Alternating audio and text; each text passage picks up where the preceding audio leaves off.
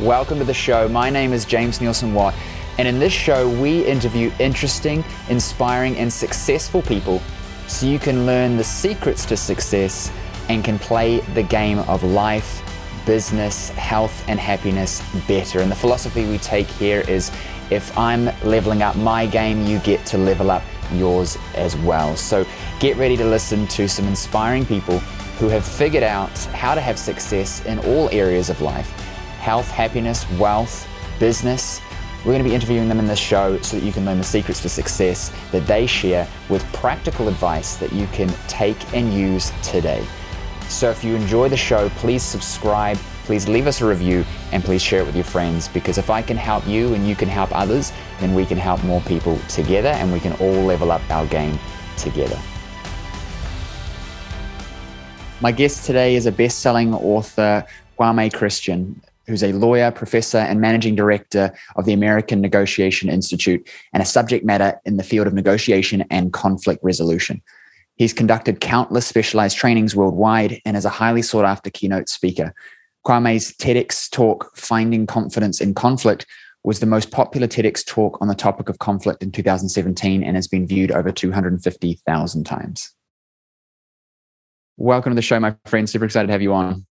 Hey, James. Thanks for having me. I'd love it if you can give our audience some context on you, what you're doing, and a bit of your backstory and how you got to where you are. Yeah, so my name's Kwame Christian. I'm the founder and CEO of the American Negotiation Institute. We conduct negotiation and conflict resolution trainings and make your difficult conversations easier. And so I'm also the host of the top-ranked negotiation podcast in the world called Negotiate Anything, authored a book, Finding Confidence in Conflict. And then my second book is coming out in September of 2022 called How to Have Difficult Conversations About Race. What got you into this, man? Like, was it your plan? I'm going to leave school, I'm going to study a negotiation and just tear it up in that space? Or was this kind of something you fell into? Yeah, I definitely fell into. When I was in undergrad, I studied psychology. I wanted to be a clinical psychologist. That was always the dream. So at OSU, at the Ohio State University, I should say, I always have to represent it the right way. So we have my psychology degree, and then undergrad, my minors were in Spanish and Foundations of Law. Then I became enamored with politics. And so I went into grad school, made a switch, and decided to do a law degree and a master of public policy. But James, you may be shocked to find out that after learning more about politics, I said, this is not what I want for myself or my family. I don't like this at all. And so I stumbled into this class, negotiation, and I just did it because it fit into my schedule. And for me, as a recovering people pleaser, that was terrifying, but I fell in love with it because I saw psychology for the first time so clearly in law.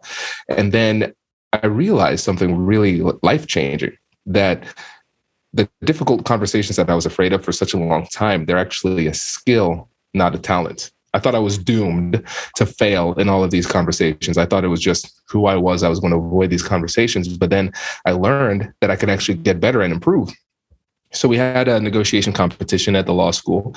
My partner and I, we won that competition. That gave us an opportunity to represent the school at the regional negotiation competitions in Ottawa, Ontario for the American Bar Association. And we won that competition as well. And then we represented the regions at the national competition in Louisiana, in New Orleans, and we made it to the semifinals. So I was hooked. And so I was addicted to doing it, but more so I wanted to let other people know that there was a better way. You could improve in this skill set. And so our motto at the American Negotiation Institute is that we believe the best things in life are on the other side of difficult conversations. So as much as we enjoy working with our corporate clients and doing coaching with business owners and things like that, really the revenue we make is to fuel our generosity, because that is what gives us an opportunity to pump more investment into the podcast, reaching more people. We're about to launch 3 new shows this year as well, writing for Forbes and then writing these books. And so that's really the goal, just spread the message and have a large impact, because we want to help people change their lives through the power of difficult conversations.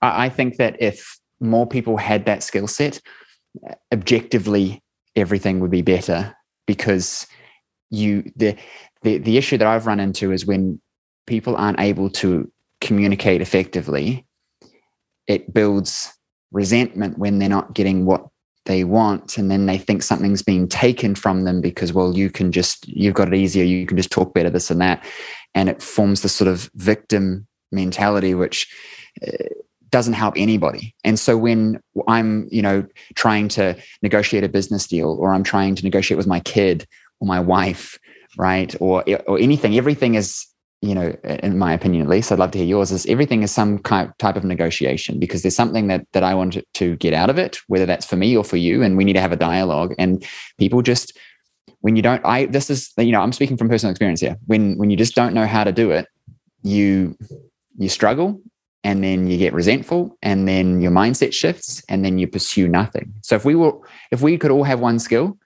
negotiation, better communication, I think, everything would be so much better. Well, James, I am happy to say that the indoctrination of you was quite easy.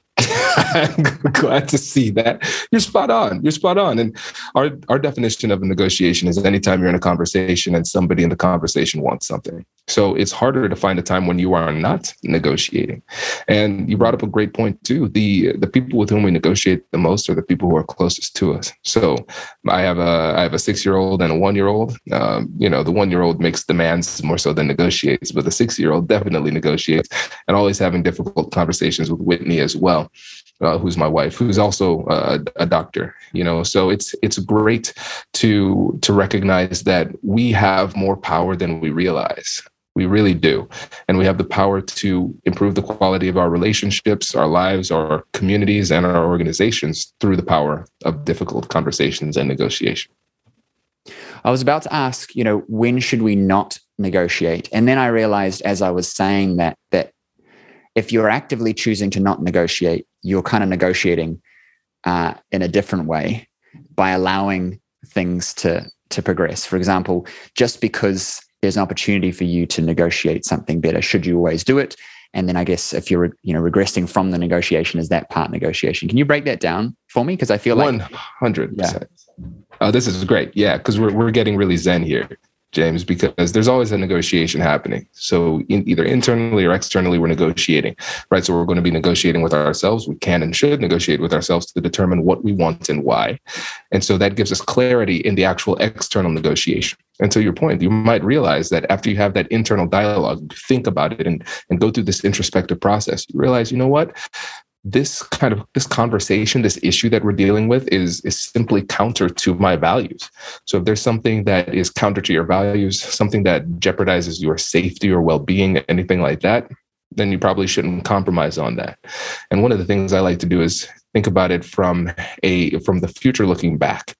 And so when I think about my performance, what I do and say in this moment, if I look at it from like a 5 or 10 year perspective, would I respect the decision that I made? And so I try to shift from the fear of failure to the fear of regret. So sometimes avoidance is not the right strategy. We should engage. And that theoretically, that wiser, older version of ourselves should look back on it and objectively tell us, no, you should stand up for yourself. You should have this conversation. Or the wiser version of ourselves says, actually, this is counter to your values. You should just say no and walk away. It's not worth the conversation. But, you still have to have the conversation to close the book, to let them know that we're not negotiating on this issue. But I think if you have that internal negotiation first, it makes it a lot easier to have the external negotiation because you have clarity. For you, is there a difference between influence and negotiation? So if I'm better at communicating, I'm a better influencer. I can achieve more of what I'm wanting to achieve. I can help influence others to achieve more themselves. For example, we work with practice owners to help them get serious about business. And half the time they're talking themselves out of doing something that completely objectively is the right decision to make, but convincing themselves otherwise. And so if I genuinely care about that person and can get them a benefit, it's my duty to convince them to take the action. If I know you're dying of dehydration and you believe you're dying of something else, I got to convince you to drink water. Otherwise, you're going to die. And if I know that, I feel an obligation to do so. How does that fit for you in terms of influence, communication, and negotiation? Are they the same? Are they different? I think for me, conceptually, it's easier to consider it all one thing because the thing is, a lot of times when we get into the semantic distinctions, there are some times where the clarity can lead to improved performance and decision making. But then there are other times where it can kind of just muddy the waters and get in the way. So when you think about the way that I describe negotiation as anytime you're in a conversation and somebody wants something, somebody who's really deep into the persuasive arts, into negotiation and the art and science of it would say, well, technically, as a negotiation is a process where both people understand that they are in a negotiation. Kwame, your definition is more closely tied to influence, where you're steering a conversation and a person's behavior, closer to influence and persuasion. But for me, I realized that a lot of these conversations, all we need to do, whether it's a negotiation or just influence or persuasion, we just need to recognize that we can and should be more intentional about the way that we interact with people in order to sway the conversation as necessary. Because every time we're having a conversation and communicating with somebody, we're doing it in a goal-oriented type of way. Of course, there are going to be times where we're just hanging out, talking, and we're just, there's no agenda. That's fine. That happens from time to time. But like you said, as a coach, sometimes you're saying the person is here, I need to get them there. And now I'm trying to influence, I'm trying to negotiate whatever tool or word you want to use, but it triggers you to actually be intentional and use a specific set of strategies and tactics to move the person there. So I think it's really more of a trigger, whatever word you decide to use, to remember, hey, there are some tools that I have at my disposal to make this conversation effective. Well, to your point, you said sometimes we're just in a conversation and just chatting, and I think you'll agree with me, but I might argue that that's still a negotiation because the outcome is to have an enjoyment, an enjoying conversation or a progressive conversation, or, because there's nothing worse than talking to somebody who does not understand that it's not going well and you're just trying to escape. Whereas when you talk to somebody who's a bit more of an artist in conversation, they can draw you in and you have more fun and you share and you learn. And that's a skill of negotiation, I would presume. 100%. And I think it's a level of awareness to recognize when there's a shift in the conversation, because sometimes we might go in with our guard down and we're just having a conversation about the weather or what we did last night or whatever. And so we're like, okay, yeah, we're just chatting, we're just communicating. But then something happens in the conversation where they say, oh, what are you going to do tomorrow? You should do X, Y, Z, or consider this. Oh, hey, okay. Now the conversation has shifted to a certain extent. Do I want to do this? No, maybe not. So I need to set up a boundary. That's kind of like a negotiation as well. Maybe they're trying to do something that's not good for them or for their company. Now I need to shift, So I think it's about awareness, because you're absolutely right. It could be one of those lower level conversations, but there still is a goal, even if the goal is to just have a conversation where we end the conversation enjoying ourselves and a little bit closer than we were before. I can hear certain people saying things like, there doesn't always have to be a goal, and why do you need to influence, et cetera, et cetera. And I'm just saying this for the sake of the conversation because I don't agree with that. It's like, well, if there is no goal, and it doesn't have to be a goal of gaining, but if I'm having an interaction with a person, there's a goal of rapport building and connection and discussion and learning and fun. And otherwise, why are you doing it? Are you just going through the motions of, hey, because that question when everyone asks, hey, how's it going? They don't care. They don't want you to be like, oh, well, I've got some shit going on right now. My baby's got, that's like, oh, whoa, okay, bye. Like they're just asking it. And so outside of that, we're trying to build deeper connections. And so being able to communicate effectively is a huge part of that. Let me ask you, how can we learn to be better negotiators, better influencers, better communicators? And then how can we teach our kids to do it as well, so we don't have to just keep learning it as adults? Yeah, I think one of the most important things to recognize is that this is going to be something that you're doing whether you want to or not. So again, with the description of a negotiation, we're constantly negotiating. Whether you describe it as a negotiation or not, you're doing it. So you might as well want to learn to do it well. But it has to start with desire. And we have to start with self-awareness to recognize that there's a discrepancy between where we currently are and where we can and should be. And so, James, for me, we're both podcasters and we love having these conversations. And so we're at over 500 or so episodes on the podcast. And so I teach negotiation every day. I'm a professor at 2 universities. I've written books on it. But every single time that I have an episode, like I'm listening to somebody, I'm learning something new. No matter who it is, how old they are, whatever it happens to be, they approach it in a different type of way. So there's no end to how good you can get at this. And we're constantly engaging with other people. Do we want better relationships? Do we want to get more of what we want? Do we want to avoid unnecessary conflict and disagreements? Yeah, of course we do. And so if we can get incrementally better, why wouldn't we? And so I think it has to start with that recognition, that humility, and then that desire. And then for the kids, what we have to do is this: we just have to model that.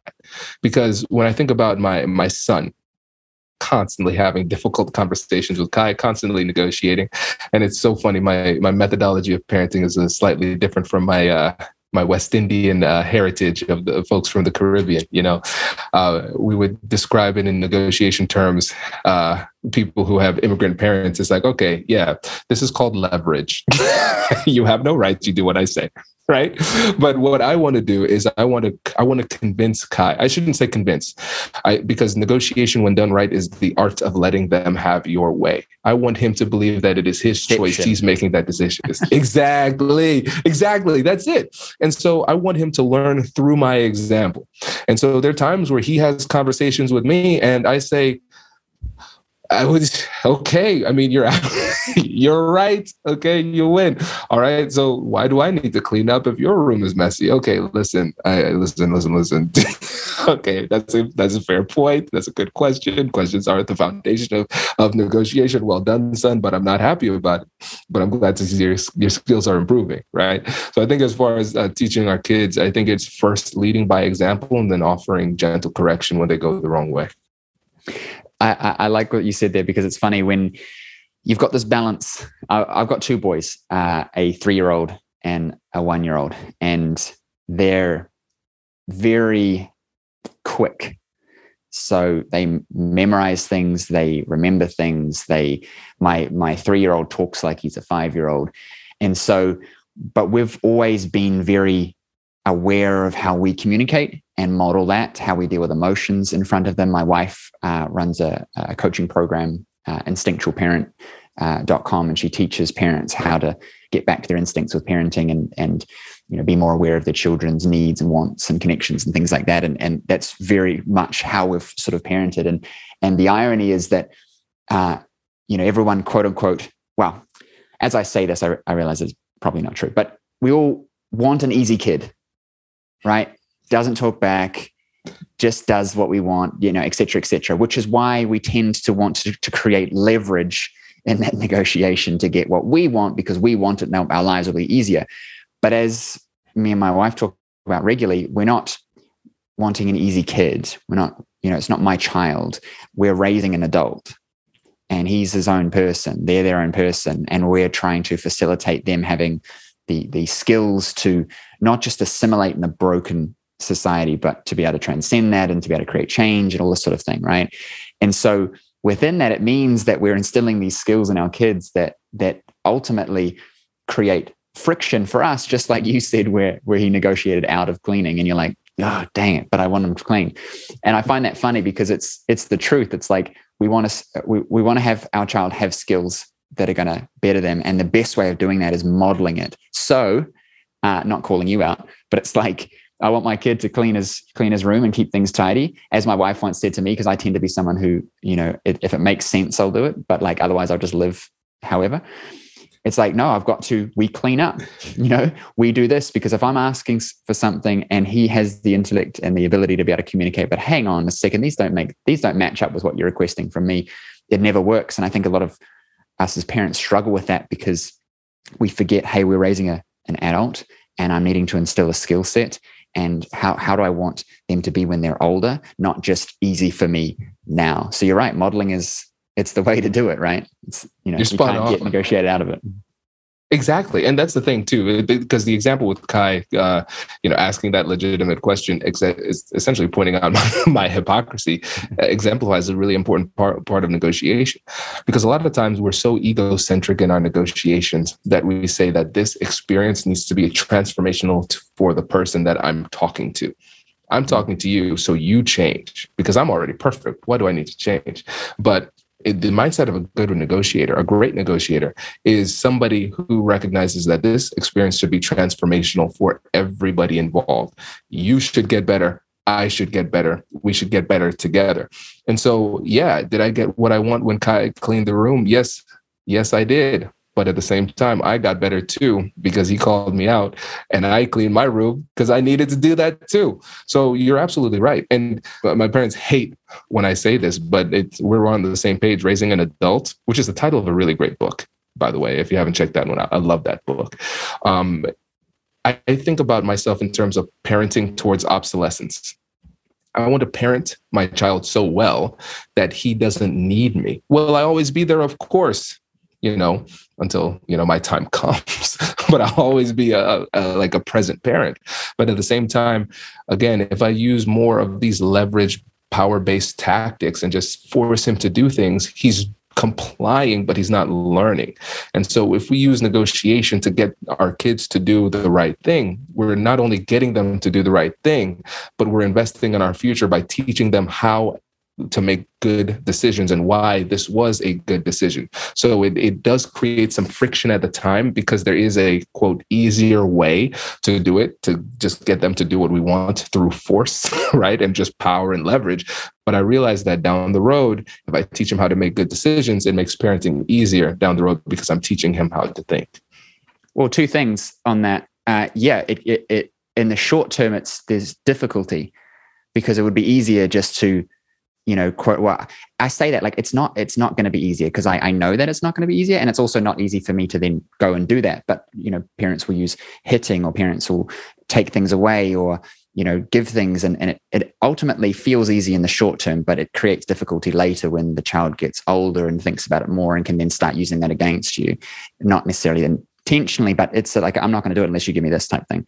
And so we find in the short term difficulty in doing it the way that we're talking about, but over time it becomes not only better for the child, but it will be easier for us because we've got a more reasonable person that we can discuss with, and it's a person. But on the flip side, how well does it work when people try and do that to us?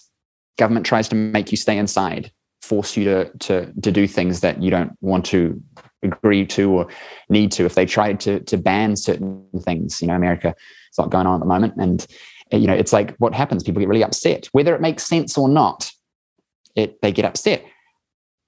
A toddler, a child is just a younger version of us, and often are responding in the same way, just with less intellect, but it doesn't mean that it's not happening in the same way, in my opinion. So we might be able to intellectualize why it's, our position, but ultimately we're just a growing baby, and we're responding the same. So I've always taken that. I'm like, yeah, I just, I'm frustrated. I just want to, negotiate this way, or give this, or create leverage.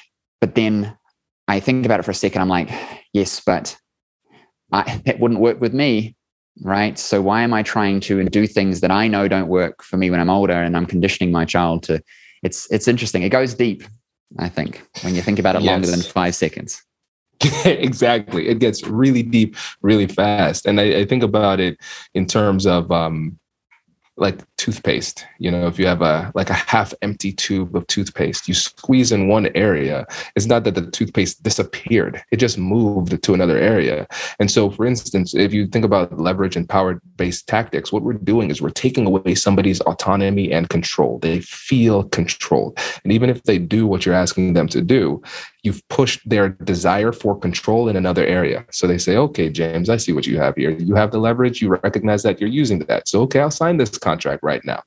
But I will tell you that the only thing keeping me in place is that contract.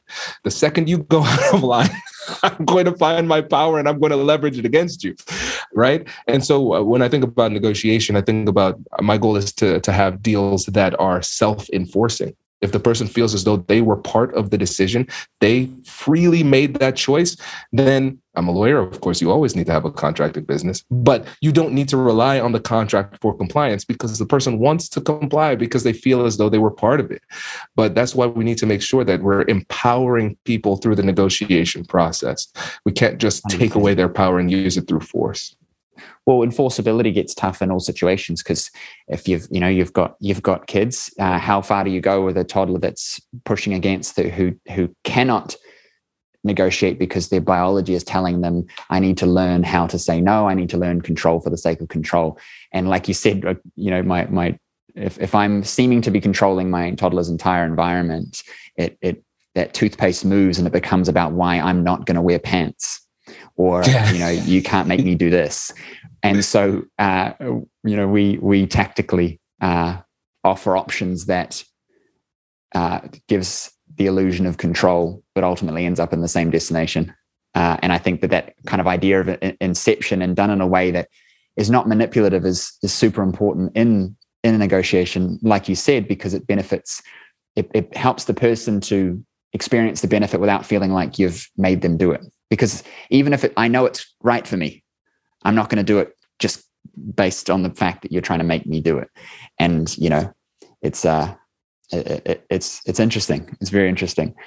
Tell us about your new book that you're launching and when you're launching it. Yes, the Career Risk book. Yes, I tell you, it would be a lot safer for me to just stay in my lane, negotiation and conflict resolution. But I want to be where the hardest conversations are, James. And I started writing this in 2020 because when you think about the social unrest that we experienced, I realized that people needed a resource that they can use to have conversations that are constructive and not destructive. And that's really what we want to do. Because when it comes to these difficult conversations, when it comes to managing emotions and those types of things, there's a methodology that we can use. But people don't know about that methodology, and they don't know that it could be applied to these sensitive topics.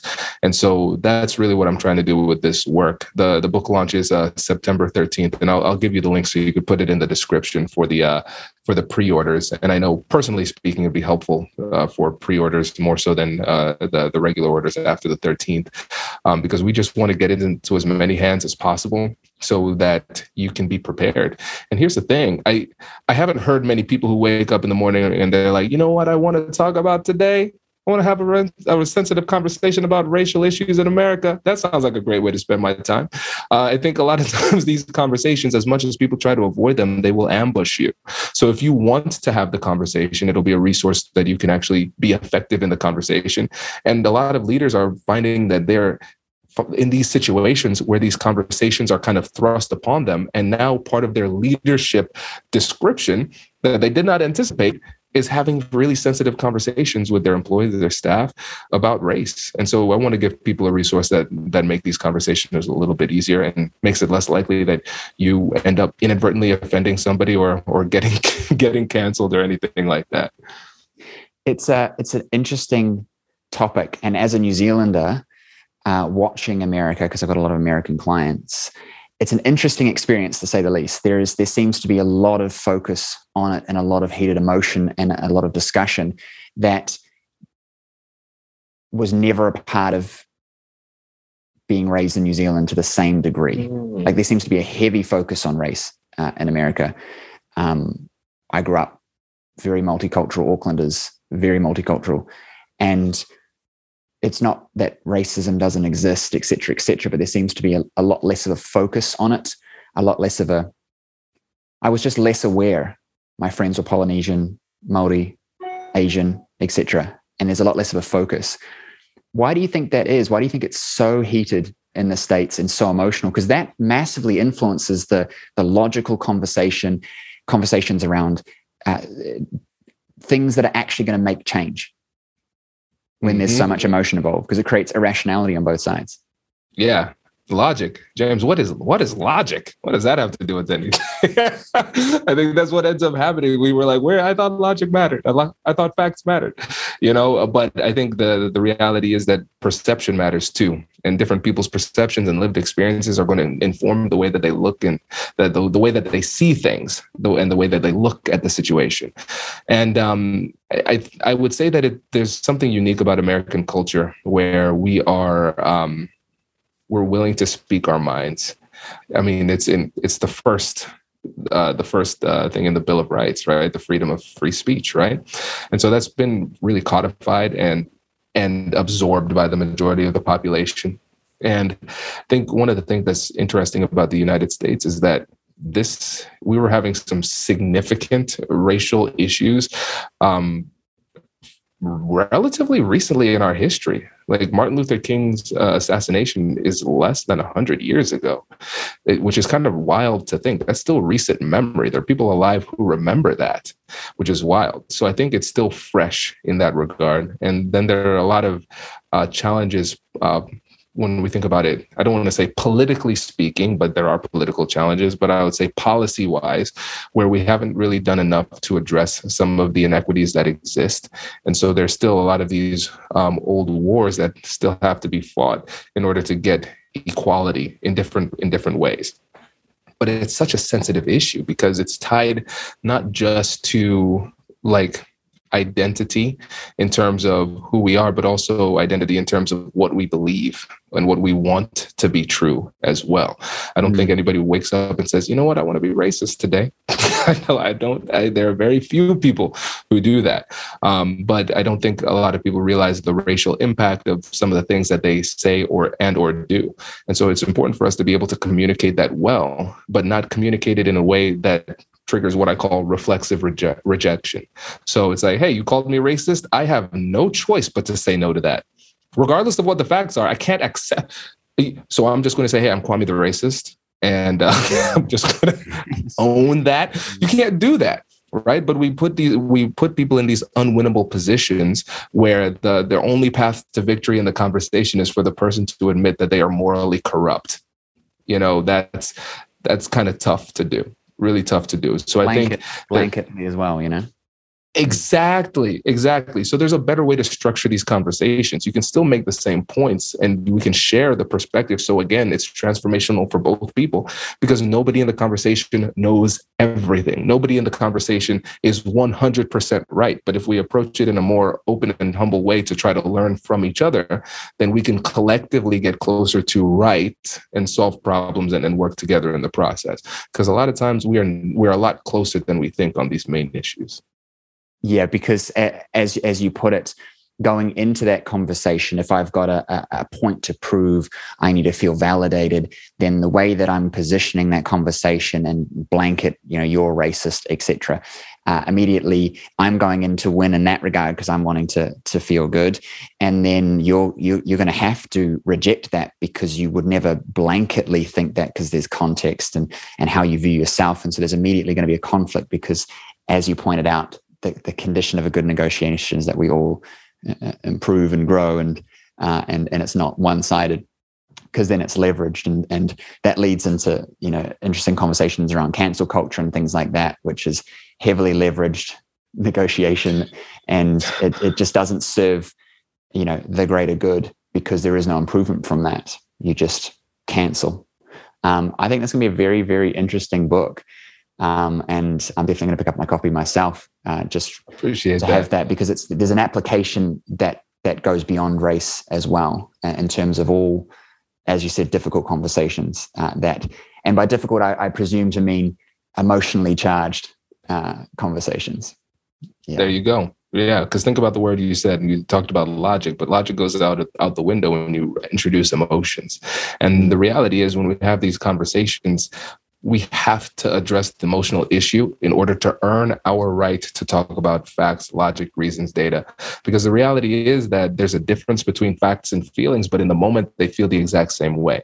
So I might say something that is factually inaccurate, but if I'm very emotional, I believe it. And the fact that you are bringing up legitimate points to counter my points, I will reject it because it doesn't feel right. It's a different thing, right? And so most people resort to just, hey, I made a point.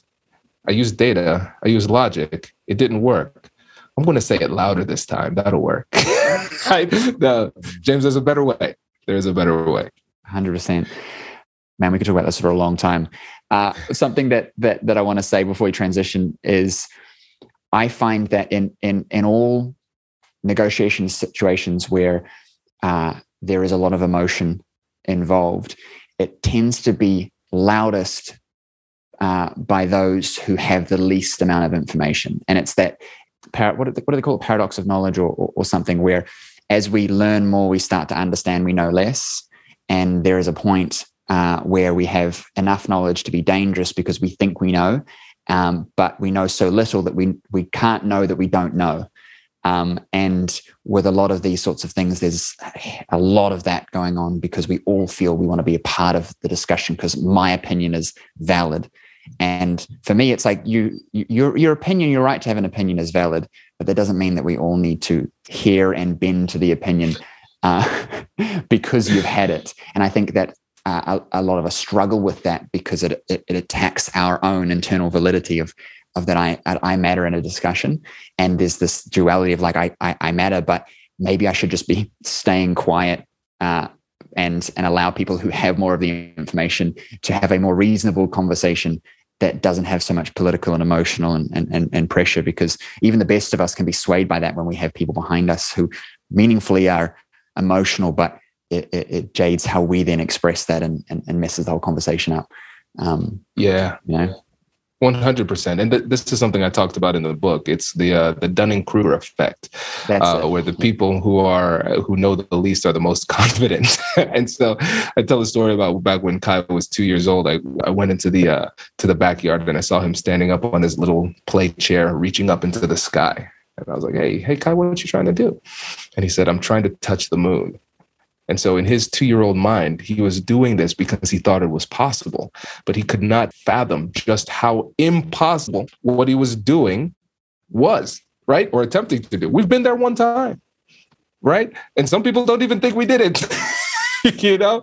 And so the reality is he was really confident just because he didn't have enough information. And when we're talking about race, when we're talking about policies, like public policy, we have to recognize that these things are incredibly nuanced. And if we just wake up one day and you might be really smart, you might be a rocket scientist. That doesn't mean you understand policy, right? And so I think really one of the challenges is that there is an information asymmetry, an understanding asymmetry, and a lack of empathy as well, because people are experts in their own lived experience, but a lot of times those lived experiences are discounted by people who have not lived that experience, right? And then we try to solve really complex policy challenges with simple solutions, and we think it's possible because we just don't understand the barriers to get there. So one of the challenges that we have to overcome is recognizing that we are often coming at these conversations not only with different lived experiences, not only with different perspectives and beliefs, but also different levels of understanding. So we have to take the time to figure out what the other person believes and why, even if we disagree, because that's the only way we can understand where they are to get them where we want them to be.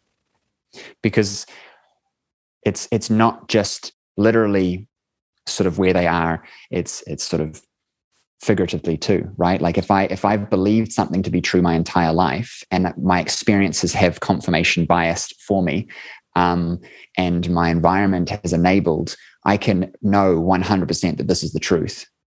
And that can't be changed because I've experienced it.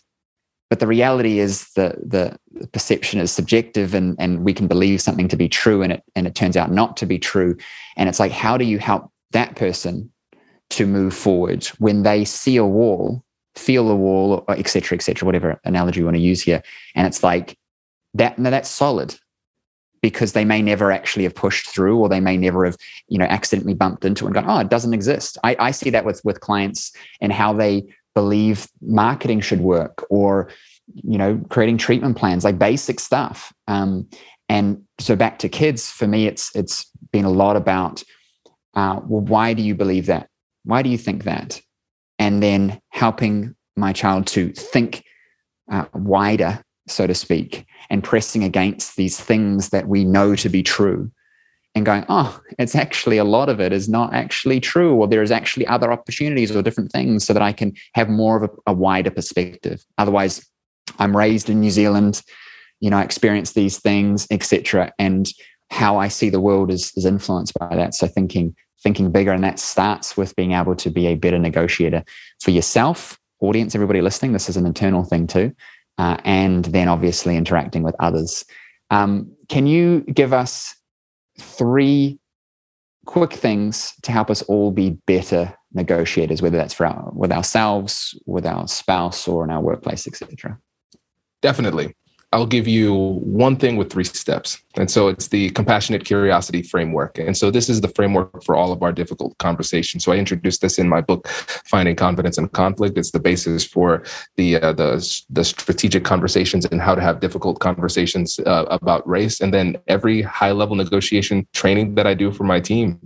So it's 3 steps, because most likely under pressure, you're not going to remember anything more. So James, let's keep this simple. And so number 1, acknowledge and validate emotions. Number 2, get curious with compassion. And number 3, joint problem solving. So acknowledge and validate emotions, get curious with compassion, joint problem solving. So it addresses the emotional component by helping you to overcome that emotional barrier. Then you learn about the situation, but you do it with a compassionate tone by getting curious with compassion, asking open-ended questions. And then step 3, joint problem solving, you're working with the other side to reconcile your differences and figure out what the best path forward is. And it helps you to understand what to say and when to say it for maximum impact. So the challenge for your audience, in addition to buying the book, is to try the framework, because most likely you're going to have an opportunity to have a conversation with a human. You're not going to agree on everything, and you have a framework now. So just use the compassionate curiosity framework, and it'll make your conversations easier. Clients, you guys who are listening to this, you know who you are. This is ironically the 3-step process that we take for objection handling in a sales conversation. And it's just articulated better. I like it. I'm going to switch this because it's true. You've got to acknowledge the emotion. You've got to have curiosity with compassion around what's going on. And then you've got to joint problem solve, because there needs to be this inception of the idea, because if the person is in on it themselves, they don't feel leveraged into it. They buy it and they own it. And this goes from, I'm thinking about this, wider. This goes for employees. This goes for your spouse. I heard a funny, I'll round this out, and I heard a funny thing, when you're, and this is super biased, but it's true for me. It's sometimes difficult to help my wife decide what she wants to eat for dinner.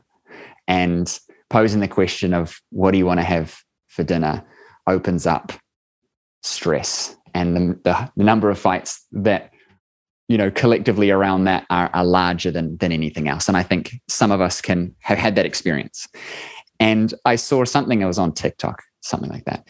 And they said, they slid into the video and they said, you ever have this problem? This is how to solve it. Instead of asking what they want, just say, we're going out for dinner. It's going to be a surprise. And then they'll like whatever you suggest because it was a surprise. And I loved that. And I tested and it worked. We went to somewhere sushi. And had I asked the question, hey, what do you want to have? Should we have sushi? It would have been, no, I don't feel like sushi. And by the way, guys, this is all said with, irony and love, right? And those looking to cancel. And then we came out and I said, we're going to dinner. It's going to be a surprise. And then we went to sushi. And she loved it. And what I take from that and looking at this is there's a joint problem solving. She wants to have a nice experience. She wants to be treated. She wants to feel, part of it. And so instead of me and her knowing that I'm just trying to decide on what to have for dinner, and she knows that, let's make it a joint experience, a joint problem solving. She gets a nice time out that's a surprise that I've thought of, and I get to just have the dinner and decide on something. So let's end on that. But I thought that was funny. I love that. Well, I know what I'm doing this weekend, James. I appreciate that. That's awesome. It's a surprise. Oh, great. And then the funny thing on the video was at the end that he filmed it and his girlfriend or wife was in the background. And she's like, do you do that? And he goes, I don't know. Do I? And then slid out of the video. And she was honest face of oh my God, my life is flashing before my eyes. I thought there was all these surprises. But yeah, I thought it was hilarious. But it leads to that, acknowledging the emotion. Curious and with compassion and joint problem solving. That was brilliant. One last question. What's the most important thing you ever learned? Oh, the most important thing that I ever learned is that I can improve. And I think that's the basis of everything I do, everything I teach, just helping people recognize that what they want to have out of life is within reach. You just need to get better and there's a path forward. I love it. I couldn't agree with that more. It's been my personal experience, and it's something that I try and instill into my kids every day. Thank you so much for coming on the show. Where can our audience connect with you online? Yes, LinkedIn is the best social media channel. So Kwame Christian on LinkedIn. All other social channels, Kwame Negotiates. Usually people just follow me on Instagram to see my kids because they're cuter than me, right? But yeah, definitely check out the books, How to Have Difficult Conversations About Race, and then the podcast too, Negotiate Anything. Thank you so much, my friend. This was amazing. Take care. My pleasure. Thanks for having me. Thank you for checking out this episode. If you liked it, please make sure to subscribe and share it with your friends. And if you're a healthcare professional who wants to get serious about business, check out practiceowner.com, where we have a whole lot of resources on helping you to grow more impactful and more financially viable practices. So that's practiceowner.com. Go and check that out if you're a health professional serious about business, and don't forget to subscribe.